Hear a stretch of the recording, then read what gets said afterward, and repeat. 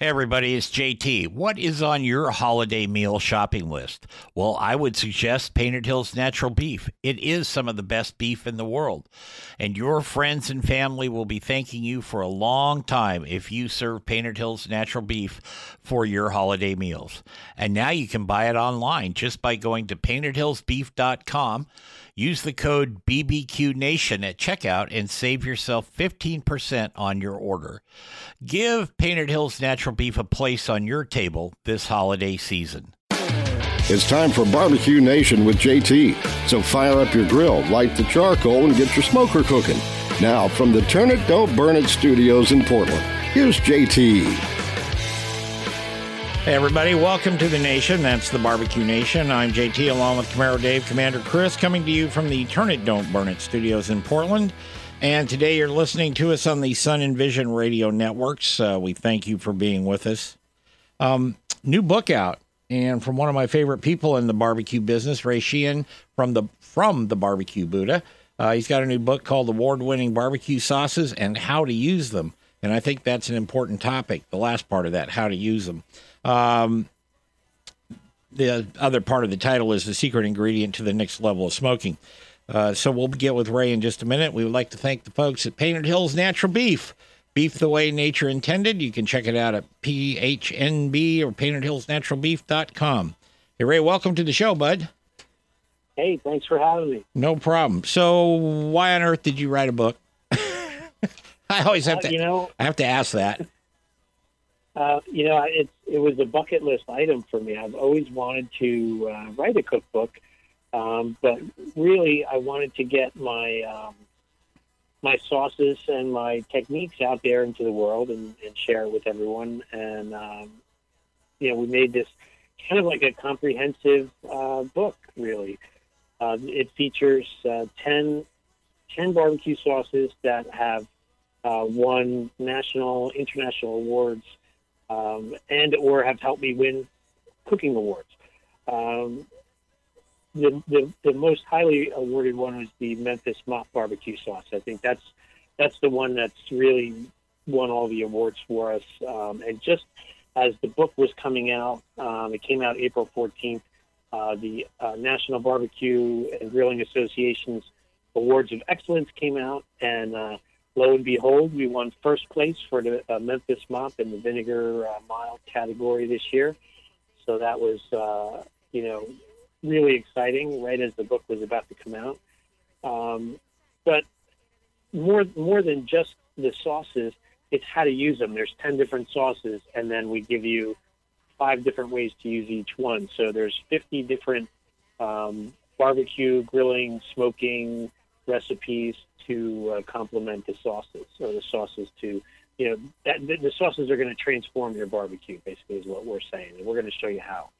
We're going to get into that in the next couple of segments, but the one thing I wanted to ask, and I usually ask all the people that have written books, and that, how long did it take you to do this? Was this something you had been, like you said, it was a bucket list item, so had you been kind of making notes and stuff over the years and had a big file on your desk, and then finally you said, okay, I got to put this together? I wouldn't say it was a huge file, but it was something that I had been collecting recipes that, tweaking on different recipes. Consequently, I did have some backup. I write for the Barbecue News magazine, so I'm constantly working on recipes for every month for them. And then I try to develop separate content or separate ideas for any other projects I'm working on. So I did have a base. Like I was like, one day I'm going to write a book. I just don't know how, and I don't know, how I'm going to get it published. And I was at a barbecue expo, and I ran into a good friend of mine who happens to be a world champion barbecue guy, Bill Gillespie from Smokin' Hogs Barbecue. And he was kind enough to, after our discussion, to introduce me to his publisher. And then it was a process of trying to, pitch them my idea and coming up with the premise of the book.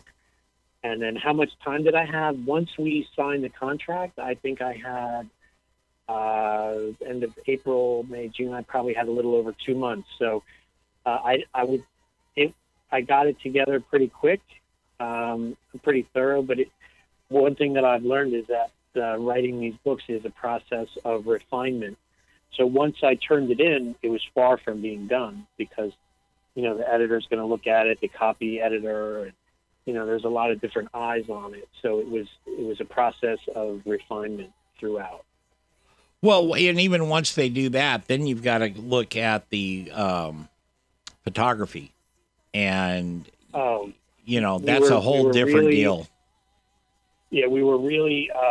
I was really lucky to have Ken Goodman Photography do the photos for the book. Ken Goodman is an amazing A-list photographer. He's done everyone's books. I mean, he's done Tuffy's book. He did Pitmaster. He's also a world champion barbecue guy. He's on the IQ barbecue team. And he was a chef for 20 years, so he knows how to make. He knew how to make my food really sing. I feel like he really had a vision and helped me to showcase my vision for the dishes as well. So and it was all natural light. There was no trickery in the photography. Nothing was fake. It was all real food that we produced. So we had I had a team of 2 of my buddies came over. One brought his 250-gallon tank smoker. We had my smokers and Weber kettles going, and we just produced, and we just knocked it all out in about 4 or 5 days. So that leads me to another question. I've been on TV shoots and stuff, and it's probably not that different than if you're cooking at a competition. But if you've ever watched them, and people have heard me say this before, if you've ever watched them make a television commercial, like for Burger King, they literally have semis full of food, and they hand select.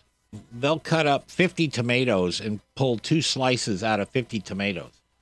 And they'll look at it, and the photographer will look at it, or the camera guy will look at it, the art director, and they'll go, okay, we need more red on it or something. And they can paint them. They use all kinds of stuff from hairspray to rubbing alcohol to carnauba wax to the whole gambit of things to do that. But how much did you have to cook for the pictures? I mean, you didn't just cook 1 rack of ribs. Actually, like for the Memphis ribs, I only cooked 1 rack of ribs. Really? For the cover, I only did 1 rack of St. Louis ribs, and that made the cover. And inside the St. Louis rib recipe is one of the prettiest pictures that I've seen, in a cookbook, I think. And I'm not just biased. It really looks good. I only had 1 brisket, so I couldn't mess it up. I had to really be on my game. Brisket's kind of costly, and as I was saying, I actually had a brisket that we were going to use in competition. So it was a really good brisket. It was a Wagyu, so I couldn't mess that up because then we would be really out of luck. Yeah. Some of the food, we purchased as needed. So I had purchased from my butcher and my local grocery store and, a ton of product that I knew I was going to cook in the first 2 days and then replenish, because while I do have extra refrigeration, some of the things like the rack of pork and some of the garnishes, I just went out and got that morning before we started shooting. And we had so much food, left over. So I was sending food home with people. We donated some of the food. We ate some of the food. Some of the food I had to hang on to because we were going to use it for a different part of the shoot. Like for the brisket, we do Texas-style brisket with the flat. We do Kansas City burnt ends in the with the point, and then we're chopping it up and using it in brisket baked beans. So I had to kind of hang on to that. Well, that's really unusual. I mean, congratulations on being able to do that, but that's really unusual because I've been on the other end of those things where the first TV shoot I did, I think we had something like 70 pounds of steak to do. We ended up. Right, certain things I had extra. Certain things I did have a little bit extra because there was a little bit, not as much room for error. But Sure. It seems like the Italians have reopened the medieval wine windows to maintain social distancing. Wine windows, Bouche del Vino, are small hatches built into stone buildings that were once used to sell wine directly to Tuscany's, working class residents. The bubonic plague reached Italy in 1629, and by the time it had passed in 1631, nearly 1 million Italians had lost their lives due to the epidemic. Well, during that time, some of the nation's best winemakers, such as Anatori, which means leading winemaker, would sell wine and take payment through contactless transacting using a metal plate passed through the wine window. Now, for the first time in centuries, several wine windows have been reopened to serve food and drinks while maintaining social distancing guidelines during the current pandemic. The Vivoli ice cream parlor put its wine window to use by selling gelato and coffee through it. Excuse me. More than 150 of these historic wine windows remain throughout the city of Florence, all protected by the city's Wine Window Association. While the windows have been frequently vandalized due to their accessibility, Matteo Fagiglia, president of the Wine Window Association, I didn't know there was such a thing, hopes people change their attitude towards them in the light of the current social distancing requirements. Fagiglia told Insider Magazine, "We want to put a plaque by all the wine windows as people tend to respect them more when they understand what they are and their history." We're going to take a break here on The Nation, and Ray Sheehan and I will be back to talk about his book, Award-Winning Barbecue Sauces and How to Use Them, the Secret Ingredient to Next Level Smoking. We're going to get into the minutia of this right after these messages here on Barbecue Nation. Stay with us.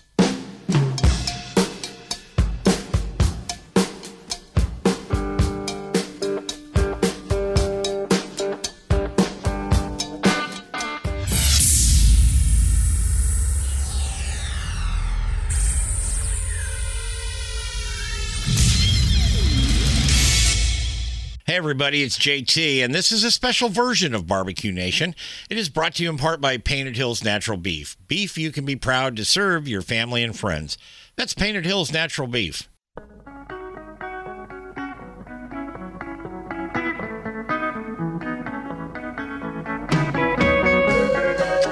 Hey, welcome back to Barbecue Nation here on the Sun and Vision Radio Network. I'm JT, and we're talking with Ray Sheehan today.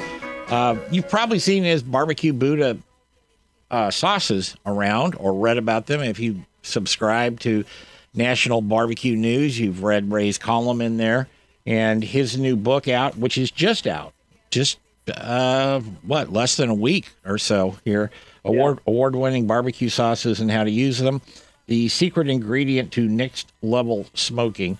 And good book. I recommend it out there. It's really good. So as we dive into this a little bit, Ray, biggest mistake people make with their sauces when they're doing it. And I'm not talking about the competitors, because a lot of them don't. They serve sauce as sides or on the side. Right. But the weekend warriors, the average person that, cooks a few racks of ribs a year and maybe a couple of brisket flats a year and so on and so forth, and they burn some chickens. So what's the trick?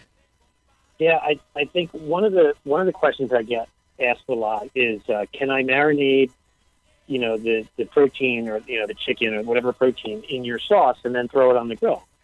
And I'm like, well, to me you really want to use the sauce towards the end of cooking, because otherwise it is gonna burn up on the grill. You are gonna burn that chicken or that fish.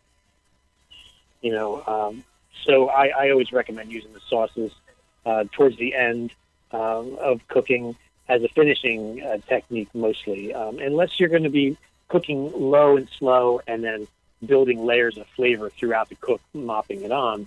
That's one thing, but I still kind of really would marinate with them. And the book features really some good brines and rubs and marinades to help keep the proteins moist and flavorful as well. When I was a kid, not just at my house. And again, the listeners have heard me tell plenty of horror stories about the barbecues at my house when I was a kid.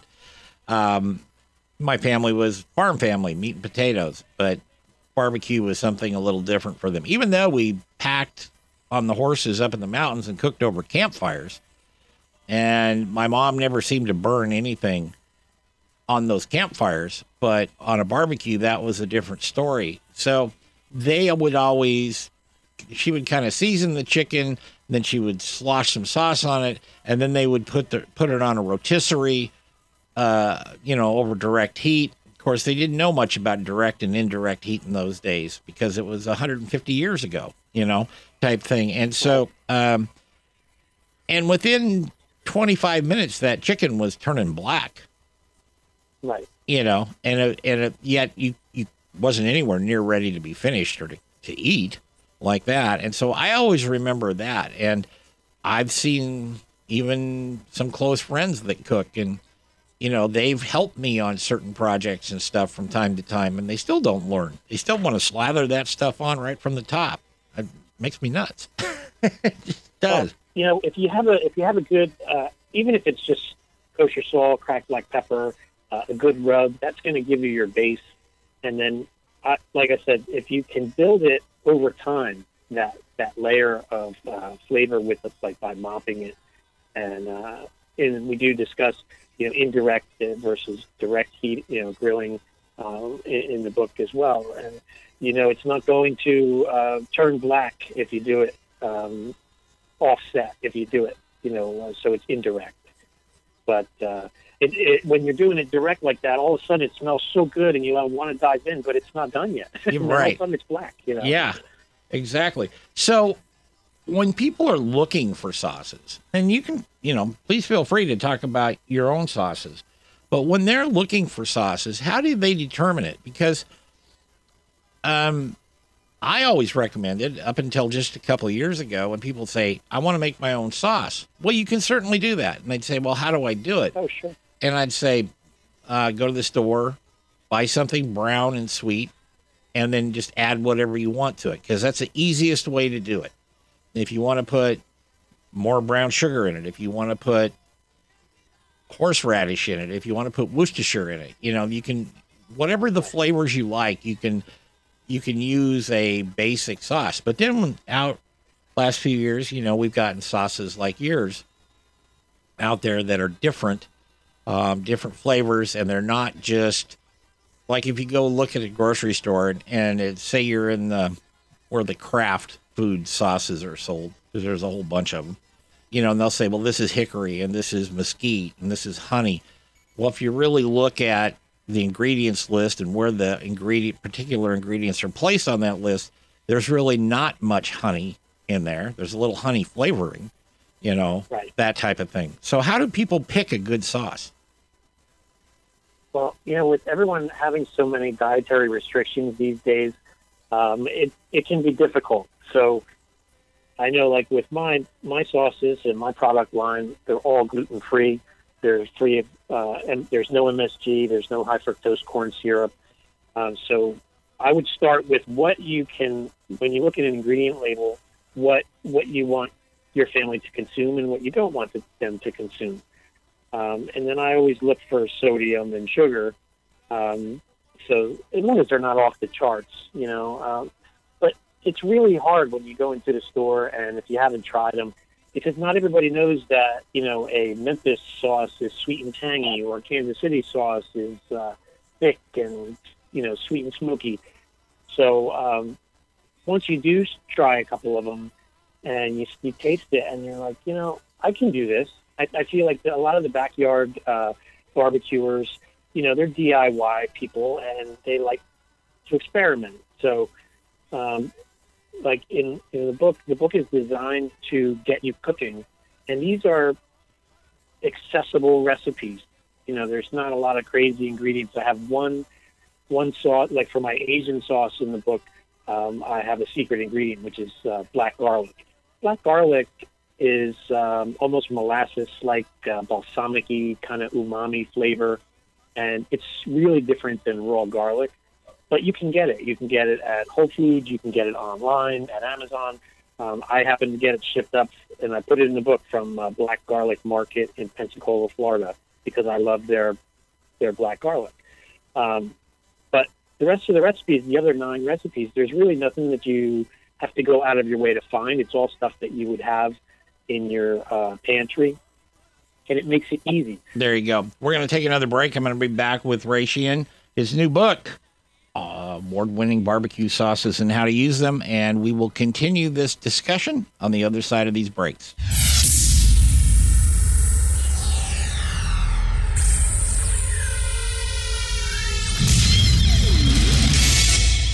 If you're enjoying GT and his show, come check out my podcast, Around the House with Eric G., where we talk home improvement and design right here where you catch this podcast. Head to AroundTheHouseOnline.com.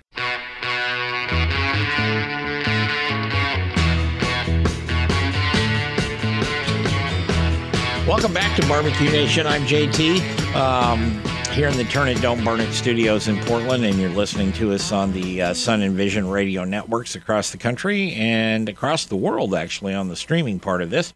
If you would like to contact us, it's pretty easy. You just go barbecue, that's BBQ at SalemPDX.com. You can find our shows not only on SoundCloud, but we have got 13, finally counted them up so I can tell it to you guys, 13 different platforms that we're on, everything from Captivate to Backtracks, Google Podcasts, Podbean, Omni, SoundCloud, Apple Podcasts, the whole bit. So we're out there. You can find us. We're breaking some new records as far as those platforms, so I'm really tickled with that. We've got Ray Sheehan today. New book, good book. If you're into barbecue, and actually just if you're into conventional cooking, this book can help you. Can give you some tips on it. Award-winning barbecue sauces and how to use them. The secret ingredient to next level smoking.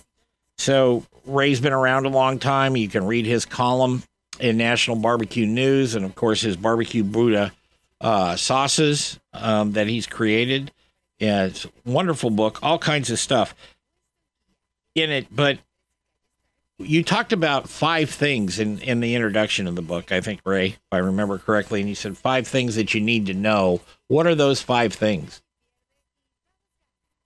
In the introduction?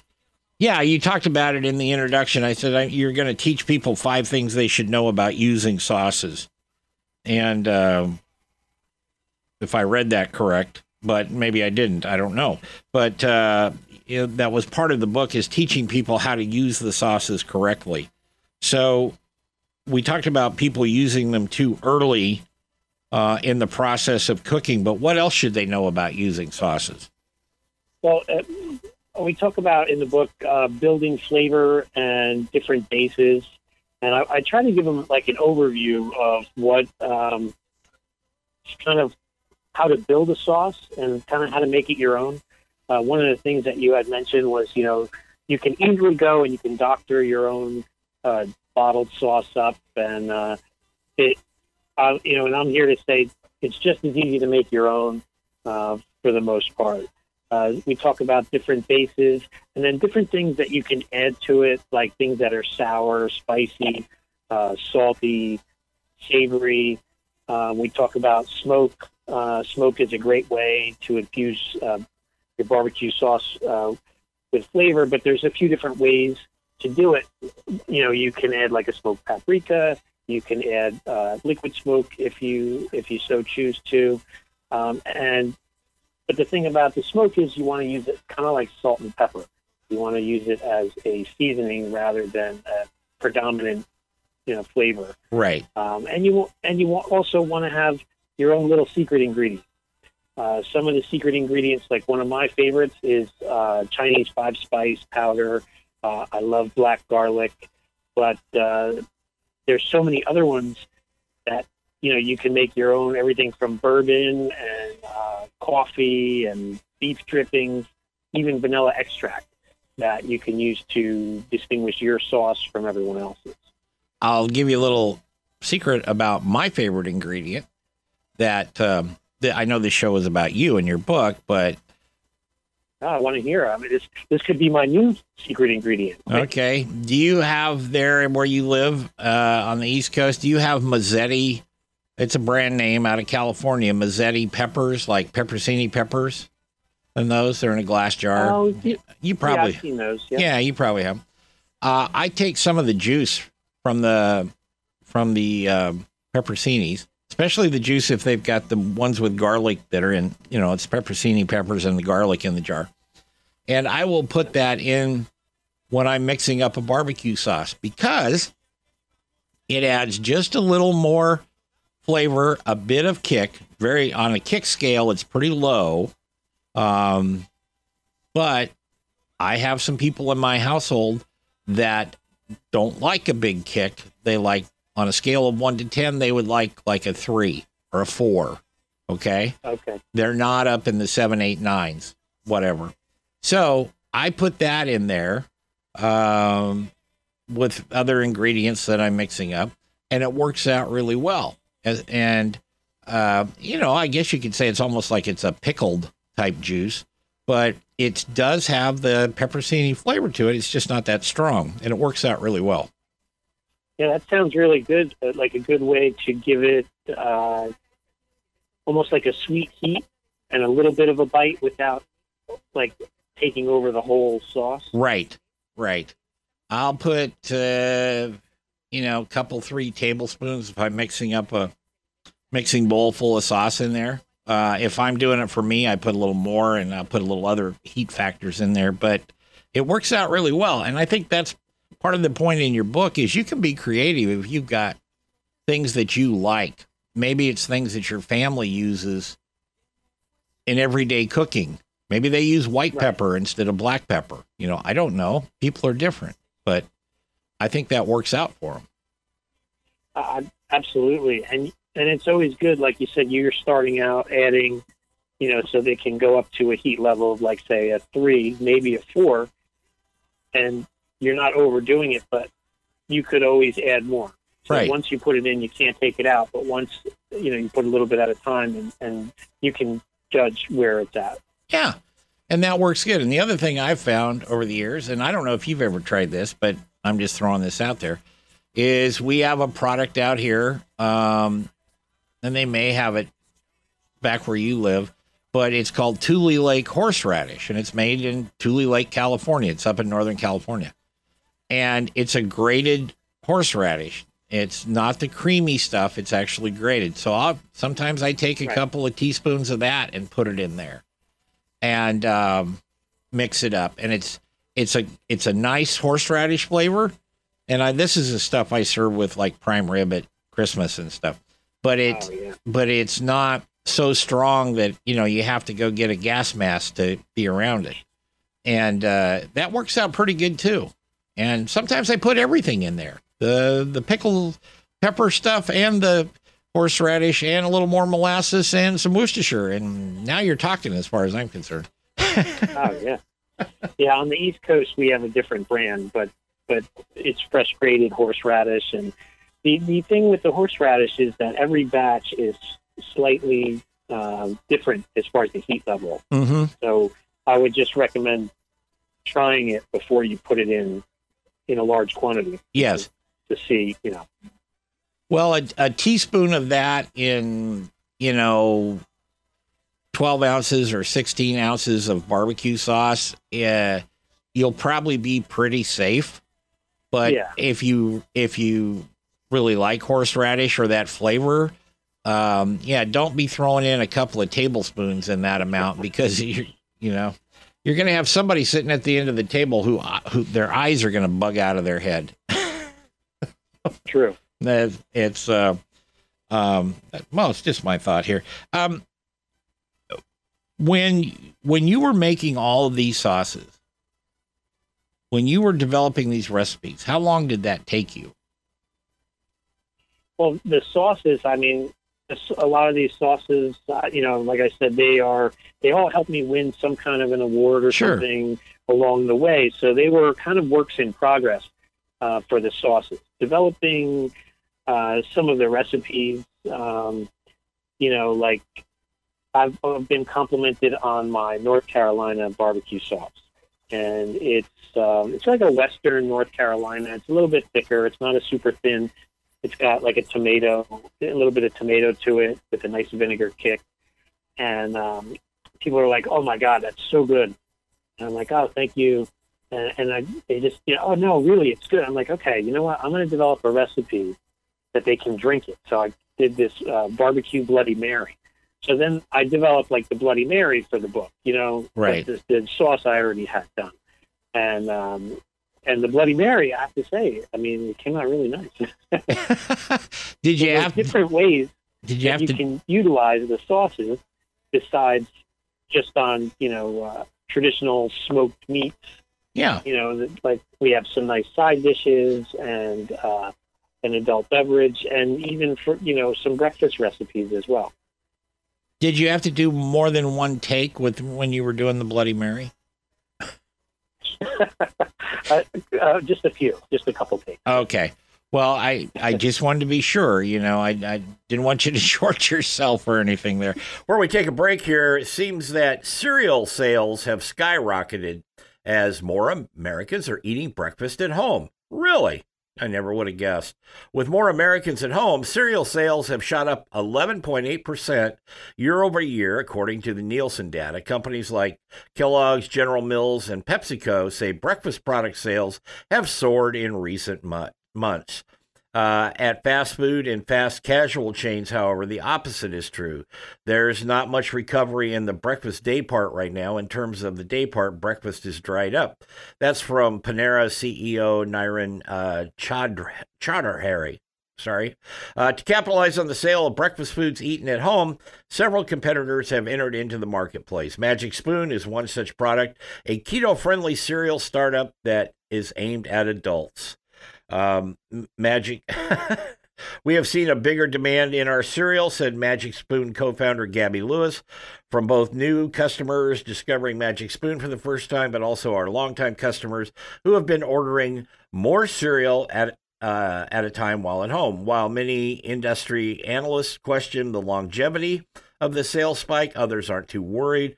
We're pretty confident that the at-home consumption is going to remain elevated, said Kellogg's CEO, Steve Callahan. So there you go. Eat more cereal. I don't know what your favorite is. Mine's kind of Frosted Flakes and Cocoa Pebbles. We'll be back with more Barbecue Nation in just a minute.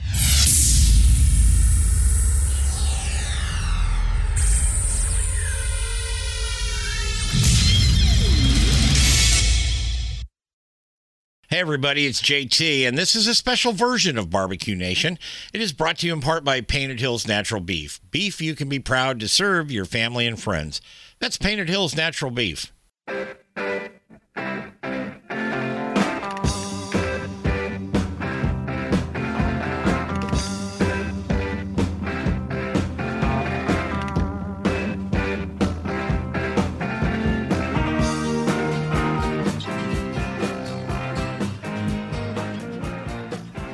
Welcome back to Barbecue Nation here on the Sun and Vision Radio Networks. Little Rolling Stones, and we've got Ray Sheehan from Barbecue Buddha.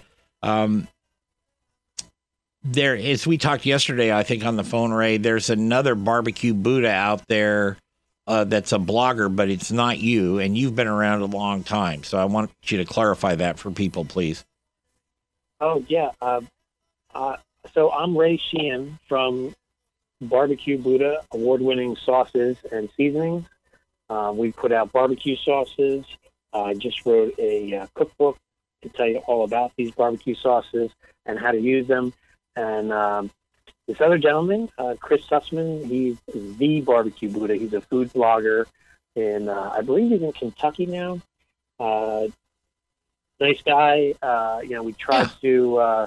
I sent him some of my sauces. He made a nice video with some ribs and tried to let people know that we're two different Buddhas in the same universe here of barbecue. So he's a food blogger, and I have an award-winning sauce company. And I've been around. We're coming up on 5 years at being in business, and over the course of the 5 years, I feel like we've come a long way, and we've won some good awards for our sauces. And we're actually, to celebrate that through the end of April, we're running a special on our website: buy 3 get 1 free on sauces and seasonings. There you go. Let you know. There you go. And Ray's been around the food business a lot longer than that. He worked in the whole life. Yeah, the whole deal started out with what, your uncle or your grandfather? When I was a child, I spent a lot of time on my grandfather's farm, and he had, crops. He had pigs, chickens, cows. He butchered his animals and cooked over a live fire, and that was something that really inspired me to get into live fire and outdoor cooking. And I've just been curious, and I've been in the food business, curious to learn all about food my entire life. And I've been working in the industry for the last, 25, 30 years. Sure. in food. I just seemed like I always had a food job, whether it was, I remember there was one restaurant that I actually worked next door doing the produce. And after work, I was maybe 15, I would go and watch the chef cook, and he would tell me, you stand there. He would make Dutchess potatoes, prime rib. He would make, so I would just watch him during service. And eventually I got to apprentice at a really great restaurant by me that was ranked in Gourmet Magazine's top tables. And that really set me on a path to go to culinary school and to learn, taught me how to make sauces and my knife skills. That was Mumford's Unique American Cuisine. And I'm grateful for that experience. I've gotten to work just about every facet of the food industry, every position from dishwasher on up to chef and food service director. So I felt like you could learn something from everyone. I've learned, from dishwashers up to chefs, how, every little trick and how to do things. And I just try to be a sponge and absorb. And then the same thing with barbecue. I took class with Bob Trudnak from Barbecue Guru.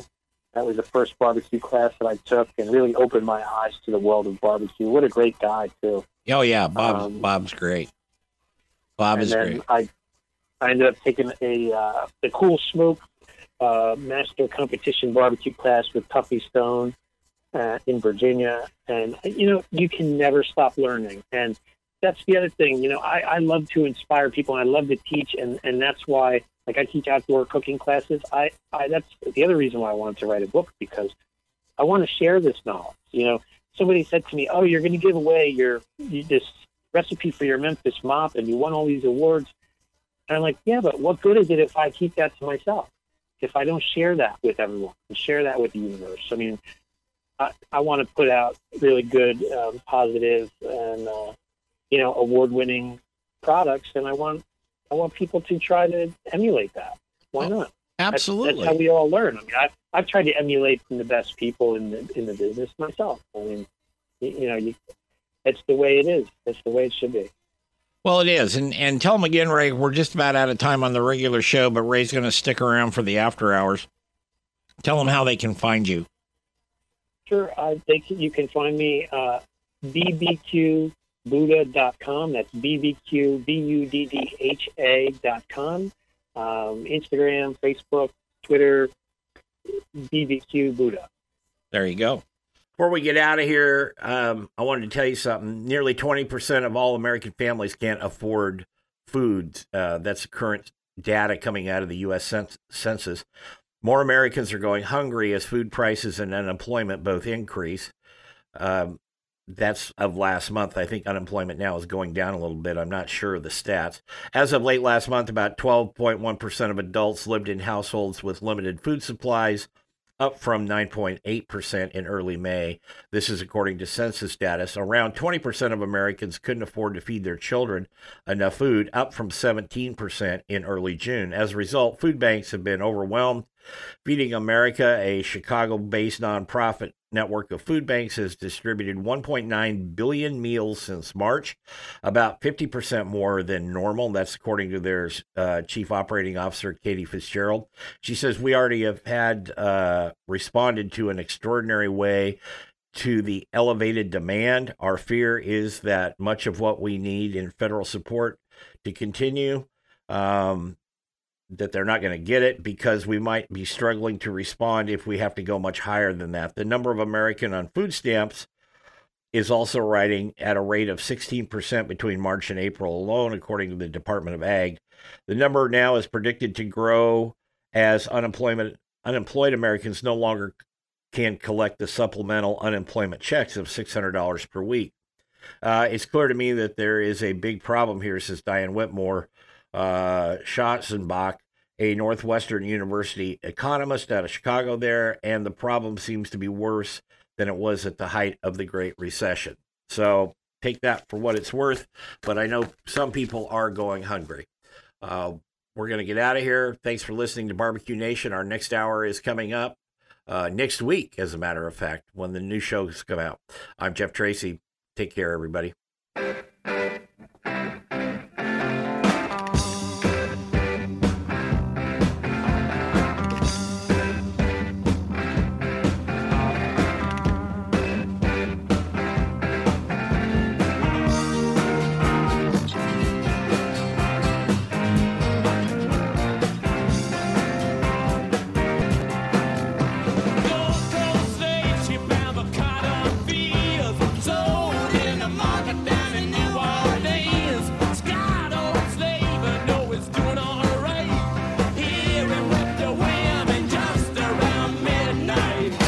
Barbecue Nation is produced by JTSD LLC Productions in association with Envision Networks and Salem Media Group. All rights reserved.